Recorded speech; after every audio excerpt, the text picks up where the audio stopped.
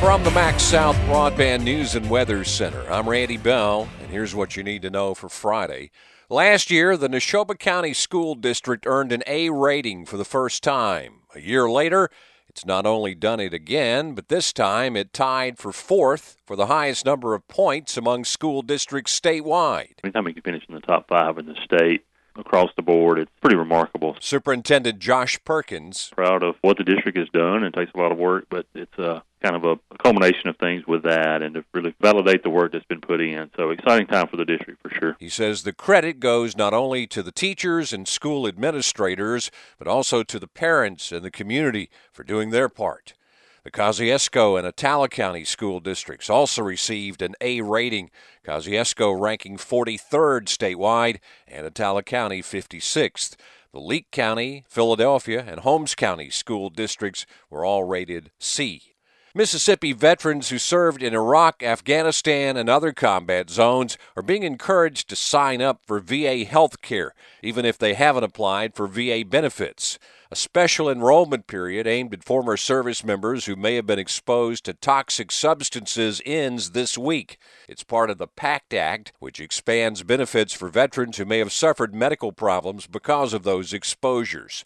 Jeff Jameson with the VA's regional office in Jackson says a lot of veterans were already seeking those benefits. We have completed for Mississippi veterans about 7,500 claims so far. And he says the approval rate is around 70%.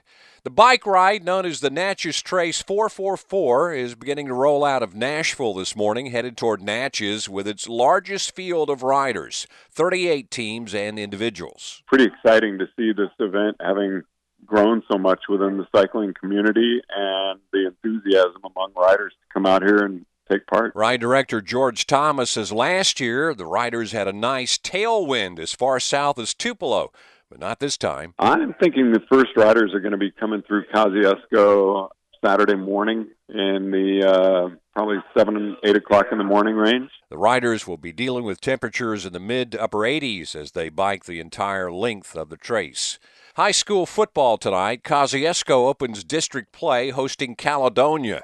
Coach Casey Orr has been trying to get his team ready to face a unique offense. They do it really well, and it's very hard to simulate throughout the week in practice, so it's a tough challenge. Leake Academy is on the road tonight to play Pillow. Coach Brian Pickens says it's going to come down to the basics. Protect the football. I know it sounds cliche, but that's the most important thing. And then, tackle. Another big game locally with two undefeated teams, Ethel hosting Velma Jackson.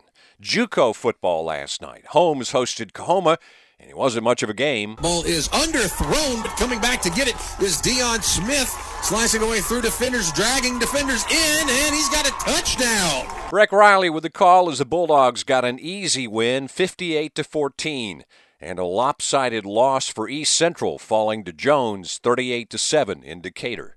Find the latest news and weather online now at breezynews.com, kicks96news.com, and cruisin98news.com from the MaxxSouth Broadband News and Weather Center. I'm Randy Bell.